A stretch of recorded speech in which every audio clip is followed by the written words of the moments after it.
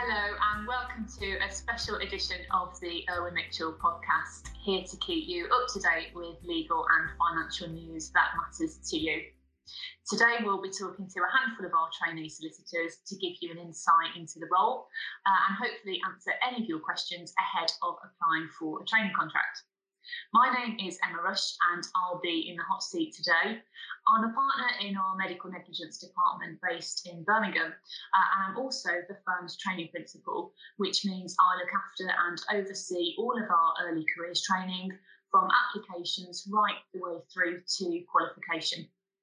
Together, we're going to have an in-depth discussion about what it's like to be a trainee solicitor at Irwin Mitchell, what our culture is like and our DNA, and finally touching upon the hot topic of technology in law. So thank you to everyone for joining us. Okay, so to help us get started, I'm delighted to introduce our first trainees to look at the role of a trainee solicitor at Irwin Mitchell. We've got Sophie Martin and also Lily Pidge. So welcome, Sophie and Lily. Hello. Hello. All right, so I would like to know, please, what a normal day looks like in the life of a trainee. Lily, you want to go for that? So part of a trainee's role is usually to work in 4 different teams throughout the 2 years. So the amount of tasks that you do vary depending on what seat you're in. But generally speaking, we do a mix of client work and then non-billable work. So in terms of client work, usually pretty much every day, I'll have a client call as well as loads of internal calls, usually on Microsoft Teams now. And in the client calls, I'll be drafting an attendance note, so we have a record of what the client's instructions were. We also do a lot of researching, so I'm in my real estate seat now, so I'm doing a lot of land registry research as well as drafting. So in my previous seat, I drafted a lot of witness statements for court, which was really interesting. And in terms of the non-billable stuff, so we have the opportunity of getting involved with the charity committee, which I really enjoy, as well as brushing up on your own training. Sophie? Yeah, I think it's fairly similar. I think, obviously, as Lily said, there's quite a lot of sort of drafting, client meetings, court hearings. At the moment, I'm actually in sort of a more non-contentious seat in court of protection. So that's sort of a different type of work. So again, that can be research. So recently I've just done a bit of research on sort of, insurance or bills or stuff like that. So it can vary. I think, the other thing is sometimes just urgent stuff does come up. And I think it's about having that flexibility to sort of, if an email pops into your inbox saying that there is sort of this thing that needs doing straight away, it's about being able to sort of rearrange your day and fit that in.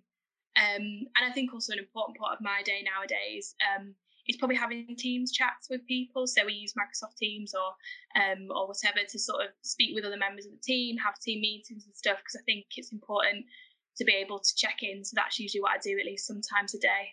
So both of you have just sort of touched on things that you do in a normal day. And so for you, were mentioning that often urgent things can come in to deal with. So I suppose what I'd like to know is what sort of skills do you feel are most important as a trainee for dealing with those sorts of situations, but also general trainee work? I think, as you just said, sort of flexibility is really important. So being able to adapt to those types of situations where, you've got your head in one task, but something else just comes up.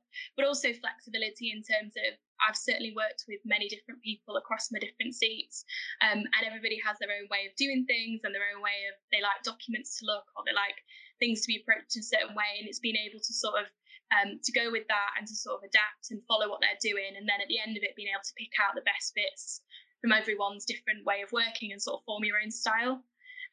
So yeah, and I think goes along with that is organisation as well, because if you drop that task and pick up another, you've got to be able to come back and fit that in somewhere else. So it's about being organised, keeping track of what you've got to do. Yeah, lots of plate spinning. Lily, how about you? Is it much different in terms of the skills you think are important to have as a trainee? Yeah, I definitely agree with Sophie. Adaptability is so key. So because you're doing really different tasks, I mean, you could be researching in the morning and then drafting in the afternoon, you do need to be able to adapt from different tasks very quickly. And also in terms of communication, so you need to adapt your own communication if you're talking internally, if you're talking to the other side, if you're talking to your own client, if you're advocating at court with the judge. So yeah, I think adaptability is really key, but also I'd say attention to detail. So you need to be good at proofreading your own work as well as your colleagues' works. And it also helps you pick up on the issues in the case as well. So I think that's really key. Yeah, that's I'd agree with all of those, to be honest. And that doesn't change, I don't think. So you need those skills as a trainee. You also need them as a partner. So that's really good. Okay, so what advice would you give to those considering a career in law? I'd definitely say apply for legal work placements or vacation schemes, as they give you such a great taster of what it's like to be a trainee. They're so realistic. Some of the tasks that I did on my legal work placement are this exact same task that I'm doing now as a trainee. So it does give you a really good insight as to what it's like. And more importantly, I'd say it really shows you what the culture of the firm is like, and if you actually be a good fit for the firm and vice versa. It works both ways if that's the type of firm that you want to work for. So I'd definitely recommend applying for those. And also when you are applying for training contracts, I'd say really research the firm and tailor your application to that firm, because firms do differ. So again, the research will help you understand if this is a firm that you will fit in well with. Yeah, I think that's really good advice. Sophie, how about you? Any other sort of top tips for people considering career in the law? I think, I'd agree with all that Lily said. I think just to add is I think with law, it's, lots of people are trying to get into it and lots of people have lots of different routes in. And I think for me, it was about trying to focus on what I was doing and not sort of compare myself to everybody else. So I actually did a history degree and sort of did the GDL and the LPC. So I was sort of maybe a bit later coming to law than others. And I sort of used to worry about not being qualified early enough and things like that. But I think it's sort of focusing on what you're doing and you'll make your own way there and it's just as valid as any other way there. And I think similar to that, staying positive. I think sometimes there's a lot of applications, a lot of sort of hoops that you've got to go through. And it's about sort of staying positive, as I said, sort of keeping with it. I didn't get the training contract first time at Irwin Mitchell, so it was really hard at the time, but I think that extra year, I was paralegal at the time in our public law team, the extra year of experience really helped me the second time round because I had a lot more to talk about and I sort of took on the feedback that early careers had given me at the time, which was really helpful. I think they said, you need to be a bit more sort of confident and a little bit less quiet, so I sort of worked on that across the year and the second time round I felt a much sort of better place to do it. So I think it's just about keeping on in there, even though it's not easy. Yeah, no, that is a really, really good tip and really good advice. All right, so I'm really interested to know how you both found working virtually during your training contracts. How have you both found that during the training contracts? Sophie, do you want to go first? Yeah, sure. So I think I was about 2 weeks into my second seat in serious injury when we had to go home. And I think the first few weeks were sort of really strange because I think a lot of being a trainee when you're new is sort of just sitting in the office, listening to people. How are people dealing with calls? How are people talking to each other about cases? Just being able to sort of turn around and ask your neighbour sort of what to do. And I think not having that immediately was very strange. But I think we've adapted, sort of the team that I was working in adapted quite quickly to do things in a different way. So it's just about finding the different ways to do things. So calling somebody up to ask that question, checking in on people, attending things virtually, making sure that you're sort of being a bit more proactive maybe and checking with people, sort of, have you got stuff on? Can I help? Can I be involved? Because people don't just walk past your desk and sort of, ask you to come along as they probably would have done before. And certainly I've, learned lots of new skills. I can do things with PDFs that I probably could never have done before. So it's been an opportunity as much as it's been a challenge, I think. So yeah, that's how I found it. Yeah, perhaps you could teach me how to work PDFs. That would be brilliant. Lily, how about you? Yeah, I completely agree. It is strange not being in the office and hearing your colleagues speak about things and not being able to just quickly ask them a question. But fortunately, we've got Microsoft Teams, so I feel like I'm on calls with my colleagues all the time, or I'm just sending them like a quick chat on Teams. And yeah, there's ways around it, and I've actually really enjoyed it. My team, so I've been working for 2 teams over the pandemic. Both teams have been brilliant. So both of my supervisors checked in on me all the time just to see how I was doing, if I needed any help. And I think that there's like a big focus on well-being as well during the pandemic. So we frequently get emails for helpful links should we need them. So yeah, I've quite enjoyed it. Yeah, I'm not sure I've enjoyed the pandemic itself, but you're absolutely right in terms of the contact that Microsoft Teams has enabled us to have with people. I think that's been really crucial actually, because we can still communicate sort of face to face, even though we might not be in the same room as one another. All right, well, I think that probably brings our section about life as a trainee solicitor at Irwin Mitchell to a close. So I'd really like to say thanks to both of you for attending. So thanks, Sophie, and thanks, Lily, for sharing your thoughts. Thanks for having us. Yeah, thanks for having us. Okay, so next we'll be talking about our culture and DNA and who we are as a business. For this, I'm excited to welcome Mika Horf and Olivia Sinclair. So welcome to both of you, Mika and Olivia. Hi, hello. Hello. It's good to have you with us for this podcast. So every firm has its own DNA. Tell me about our firm's DNA and what it means to you, Mika.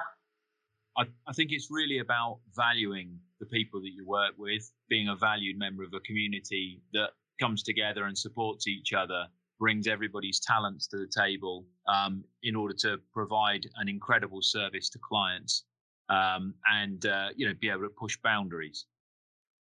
Yeah, and so why do you think it's important to feel connected to an employer's culture or DNA? Well, I've been, obviously, as a career changer, I've been part of an organisation that has been acquired, and you can really see the difference, that the values that are driven from the leadership and lived by the people who work in the business make to your enjoyment of working there and the end result product that you're delivering to the clients. If the leadership are driving the right values and everybody's living and working those values, it makes it a great place to work, and you get up every morning feeling really happy to go there and do quality work. If it's not, it can very swiftly become a different place to work. Yeah, I completely agree. And Olivia, what are your thoughts on this? Well, when I think about DNA, I think in general we're referring to something which is unique to individual people. And likewise, when we talk about Irwin Mitchell's DNA, what we're really referring to is the qualities and attributes which are unique to this firm. So our DNA is who we are, how we behave, and how we want to be perceived within the industry. I think that for me, the aspect of Irwin Mitchell's DNA which makes the firm unique is the approach it takes to providing legal services and supporting its colleagues and clients in order to achieve incredible things. And I think that we really make a huge effort to understand that everyone's situation is different and get to know our clients as well as the complex challenges that they might be facing in order to achieve the best possible outcome, really. And that goes for colleagues, clients and communities across the board. And why do you think it's important to feel connected to an employer's culture and DNA? Well, I think that ultimately the DNA of the firm incorporates the ideals and qualities which you're expected to emulate, and therefore it's important to feel connected to that culture in order to promote those qualities through your own actions. And there are a number of values which IM promotes across the workplace, such as pushing boundaries and supporting clients and communities and valuing one another. And I think that each employee needs to feel connected to that in order to work towards a common goal within the wider firm. And so we're obviously in quite challenging times at the moment. How important is it to know that you have the support of your employer and that your work-life balance and well-being matters to your employer so much? Well, in short, I think it's incredibly important. It's, as you say, a completely unprecedented circumstance, and nobody really knows how to react and adapt to it.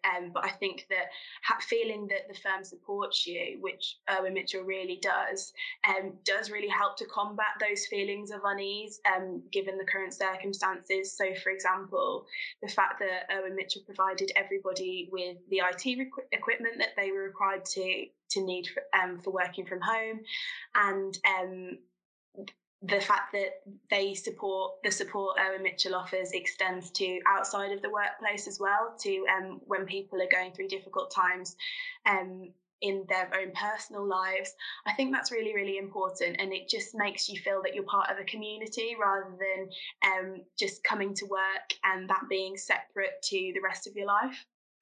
I think it's hugely important because it's something that you can't see in all the intangible ways that you might be able to see that when you're in the office about how much you matter. But I think I'm, incredibly fortunate in the way that the firm has reached out to me and taken advantage of, the fact that I'm a neurodiverse person, and they've provided extra support to me to enable me to work in this, incredibly unusual way. And I found actually I'm probably as productive as I've ever been, and I'm as happy as I've ever been, and I'm, feel supported every day by the people I work with. Yeah, and that is so important, isn't it, in the current climate? It really is. So, Mika, you've talked about being neurodiverse and how important it is that the firm supports you in that. Do you want to just tell our listeners a bit about that? Yeah, sure. So I have adult ADHD. I'm in the 99th percentile for adult ADHD. So, it's something that's been a real feature of my life. But it's something that I've never been supported with in terms of my employers. I was very late diagnosed. It's always something that I've just had to hide, something I've had to deal with. But when I've got to IM and I've obviously been diagnosed in the interim as an adult, then I've found myself to be really supported and appreciated, because the thing is that for people like me who've got something like ADHD, it's not about problems. It's about we have a balance of things that we can bring to the table that other people perhaps can't. And there are also some things that that need to be considered when working with us that other people maybe don't need to have considered. And the way that IM has particularly tried to step up to the plate and provide me with special assistance and tools to enable me to do that has just been so impressive. Absolutely. And I think it's so important that you as a person can bring yourself to work, whoever you are, whatever issues you might have faced or be facing now. So hopefully the firm's culture and DNA, as you've explained, really supports you in being able to do that. So the firm's DNA also talks about supporting communities. Just as a trainee, how are you able to get involved with that sort of thing? So there are a number of events and so on that we're able to join. But I mean, I think the most important thing is the fact that there are virtual teams of people recognizing the different types of communities that exist within IM. So I'm a member of the neurodiverse of the IM Able group, who because I am a neurodiverse person, and I feel that recognition of the different types of people within the organization is really important. We're all able to get involved in that. It doesn't matter what level you are, we're all able to contribute. And I've also been so impressed by the amount of work that the firm does in all the offices, but particularly in Southampton, for the amount of work that is done for charity, the amount of work that's done with the local community. It's very impressive work. Would you like to add to that, Olivia? In a lot of ways, really, I would say, for example, firm-wide, I know that we have our CSR days, which stands for Corporate Social Responsibility Days, and they're paid days where we're encouraged to go out into the wider community and support those communities in any way we can, really. So an example of that is a number of trainees, when I first started working at the firm, went to a local community centre to paint some fences and revamp it a little bit. And then in addition to that, there's obviously a number of free pro bono legal clinics which are organised through the firm. I know that one of them in the Birmingham office is Birmingham Irish, where we can go and volunteer to give free legal advice within the community. And then I think there's also a number of awareness days which trainees are encouraged to get involved in, and that's supporting communities which IM clients might be a part of or might have sought help from in the past. So, for example, charities which support families with child brain injuries, or recently I know that we've supported World Sepsis Day on behalf of the Sepsis Trust. So overall, there's always either a pro bono or a charity initiative going on to get involved in. That's brilliant. Okay, so I think that probably brings our discussion about our culture and our DNA to a close. Thank you, Mika and Olivia, for all of your contributions and really bringing this discussion to life. So in the final section of our podcast, we'll be discussing the role of technology in law. To do so, I'd like to give a warm welcome to two trainees, Darina Plysak and Matt Kayoka Ilunga. So welcome to Darina and Matt. Good to have you with us. Yeah, great to be on. All right, so technology in law, big topic, but tell me what it means to you as a trainee. Darina, do you want to start us off? Yeah, I think technology impacts all areas of legal services. So the way I see it is as an enabler. So technology complements the law. So on its own, technology can't do anything. So it needs our input in order for it to work. And I think it's really important that we always ask a question of what is it that we're trying to solve, because it's not about just jumping straight in technology, but it's a tool, and what can we do with it in order to solve a problem. I think technology is becoming increasingly important, and future lawyers must be able to understand the law and also technology and what it can do for them. I think it will close the current gap between the law experts as well as the scientists who are able to develop these tools, because at the moment I do think there is a gap between the two. During a recent webinar I went to with Richard Susskind, who is an expert in this field, he spoke about how we should be looking at law tech slightly differently. He said we should concentrate on what is the outcome we're trying to achieve. Because at the end of the day, the client wants to solve their problem. It's not about whether we have the latest tech or not. All they want is a solution to their problem. So if we can deliver that, then great. I also think it's about learning from other industries. Number of industries have adapted technologies which law firms haven't yet even looked at. So it's about looking at what other industries have done and learn from what's worked and what hasn't. And that could also help us to provide better services for our clients, because we'll be able to collaborate and learn from everyone else who's done something similar. Yeah, really brilliant points. Matt, how about you? I think for me as a trainee, it's really important that the processes that I do is, for example, writing letters, drafting documents, reviewing documents is a lot quicker. And with that time, really, I can focus on client care and adding value to the client relationship. I think that's really important, because I know you see a lot of stuff in the media about technology replacing lawyers and lawyers becoming obsolete over the next 10 to 15 years. But I don't think that's true. I think what's true is that clients will encourage us to be a bit more technologically minded in order to spend that time building that relationship, and also providing a better service, because that's going to differentiate every lawyer from just any other lawyers. Darina, so you recently co-authored a book on technology in law.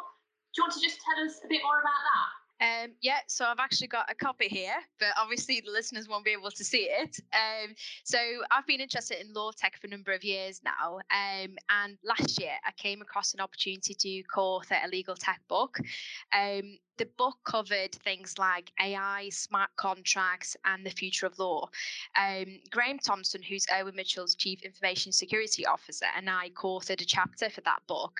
We spoke about ways in which law firms can become cyber secure, whilst using Greek methodology just to make it a bit more fun and edgy. So I think it's really great. I recommend it, obviously. And I think, cybersecurity is becoming increasingly important, especially now that we are working remotely and, we're going towards digital way of working. I think the book is great. It's got loads of brilliant contributors from different areas of law or technology. And I think it's a good starting point for anyone who's looking to find out what will happen in the next few years in the legal services and the impact of technology on what we do. Well, it's very impressive that you have had time to co-author a book. I must say, that is very impressive indeed. How do you both think that technology will impact the future of the law? Matt, do you want to go first? Firstly, by the way, Doreen, I'm still waiting for my signed copy of the book. It's going to change the industry because I think the legal industry is lagging behind all other industries. And I think really what needs to happen is that the legal industry needs to match other industries. For example, the impact that's happened over the financial services over the last 20 years. You can see open banking, different ways of banking. There's some banks now without any sort of physical buildings. And I think the legal industry is going to do something similar in that actually it's going to use a lot more technological tools in order to have more online facing. There's going to be a lot more video calls, and actually currently face-to-face is gone down a little bit. So actually it's going to be replaced with technological solutions, and actually that's going to stay for a lot longer. And I think clients are going to prefer having that immediacy in order to their legal contacts. They're going to prefer having just that instant reaction to sort of letters or correspondence. And I think that's going to be a lot better for the legal industry in about 5 years to come. Yeah, I mean, I think there's going to be a huge reliance on artificial intelligence in the future. Dorina, how about yourself? How do you think technology will impact the future of law? I think for me, it's about two things. It's revolution and evolution. So it depends whether we're talking about AI judges or are we looking for existing technologies such as e-signature that can improve delivery of legal services. So some industries are utilizing a number of different technologies, solutions, such as chatbots. And although it might be suitable for when you are trying to buy a new phone, for example, it's less likely to be suitable for sensitive cases such as family dispute or medical negligence cases. These cases are where clients really want to speak to a human who can understand their situation and only then suggest a solution. Just because we can do something doesn't mean that we should. And it's about finding the right solutions for us. I think there will be an increased utilization of data, so we'll be able to use existing data from other cases and judgments to deliver an even better solution for our clients. I also think that automation of some of the tasks, something that Matt touched on, will mean that we'll have more time to spend on concentrating on developing our relationship with our clients, looking at strategies to better progress the case, and it will also allow us hopefully to speed up some of the dispute resolution that we're working on. And lastly, I think technology can help us with access to justice.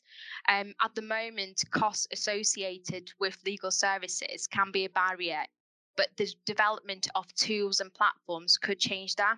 However, I do want to point out that technology will not completely solve the issue of access to justice because it's not always suitable for the case or an individual, but it's something that we can look to in order to solve some of the current issues we have. Yeah, great points. Just bringing us back to the present, I suppose. As a trainee, how do you use technology day to day currently? Dorina, do you want to take that first? Yeah, so I think for me, technology is everywhere. So we use our laptops to access our cases. We now hold virtual conferences and hearings. Even with the current lockdown, we were able to utilize tools such as Teams, which allowed us to collaborate and work remotely and provide better solutions and services to our clients. I think that the current situation has also accelerated some of the speed and change to what the law firms had to do in order to adapt to the current situation. We went from physical bundles to electronic bundles. We went from hard copy letters to e-letters that can now be e-signed, which is obviously improving the speed at which we can move things forward. I think it is an evolving area, and we should keep an open mind to ways in which the technology can really help us with that. And Matt, how about yourself? So for me, I kind of think that, especially a firm like Irwin Mitchell, they kind of hire people because they want to sort of see a diversity of thoughts. And I think the reason why I mention that is because in terms of technology, for me, my kind of role, I kind of try and make sure I stay on top of any sort of new technologies that the firm is bringing in and encourage use across the teams. And I think really what that is, and that's kind of, I feel like as my role as trainee, I kind of help people out and make sure actually they're up to speed in terms of the new technologies, but also that they're using it, because really in 5-10 years time, there's going to be a complete massive shift in terms of how clients want data and also how law firms want to work. And I think it's really an important part of the role for a trainee solicitor to be like, actually, shall we just move this to Teams rather than clogging up our inbox with this task? And I think that really that's a really good characteristic for any trainee to have, is actually to suggest, shall we do this differently? Yeah, all brilliant points.